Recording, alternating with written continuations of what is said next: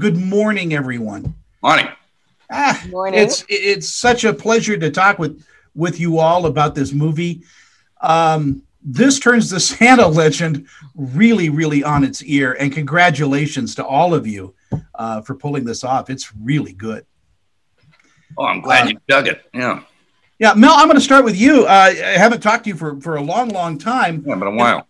In approaching this role, I mean, was there any consternation on your part to take this role?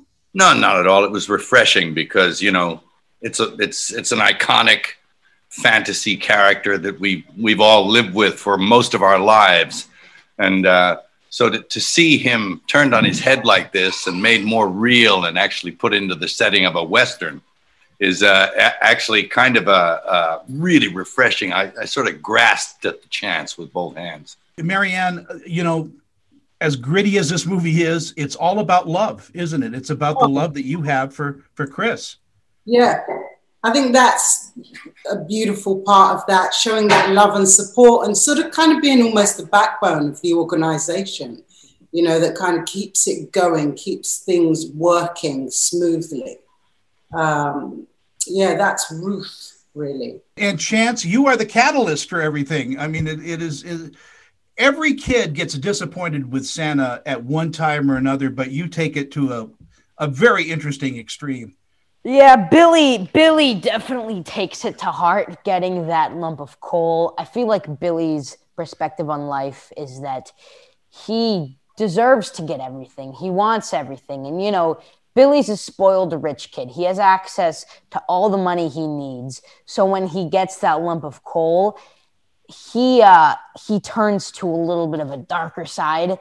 And, he decides to use his tons and tons of money to hire a hitman to kill Santa Claus. So personally, I've been pretty fortunate in my life with gifts from Santa Claus, but I have a feeling that when he sees this movie, he's not going to be happy with me. Yeah, I personally am a big fan of Santa Claus. And in this movie, Mel, Chris, no matter what Billy does, Chris still loves Billy and wants him to be good. Well, that's right. Santa Claus, his whole thing is that he is magnanimous in material and in heart and soul and all that that's his whole thing. He's so it doesn't matter whether you're naughty or nice. He's not going to lie to you. He's going to give you a piece of coal if you deserve it, but there's always another chance, Marianne, the intimate moments that we have between you and Chris, Mel, are just incredible. Was there some ad-libbing going on? Were you off script or was it all on page? I think it was on the page, but it was also just working with Mel and us being, at this in the same place in terms of what this relationship would look like, how it would present itself for people who've been together for a very long time.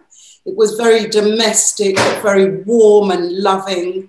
And I'm really happy that it comes across like that, because it certainly felt like that when we were doing the scenes, but you're never absolutely sure how, it will be. I think we've both been married for a long time, so we know how it works out.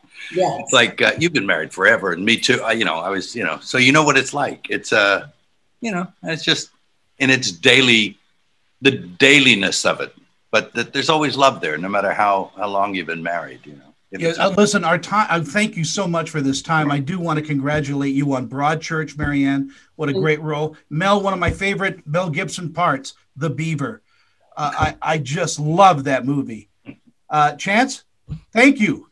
Thank you. Have a fantastic Have day. a Merry Christmas, everyone. You See you, too. buddy. Thank you.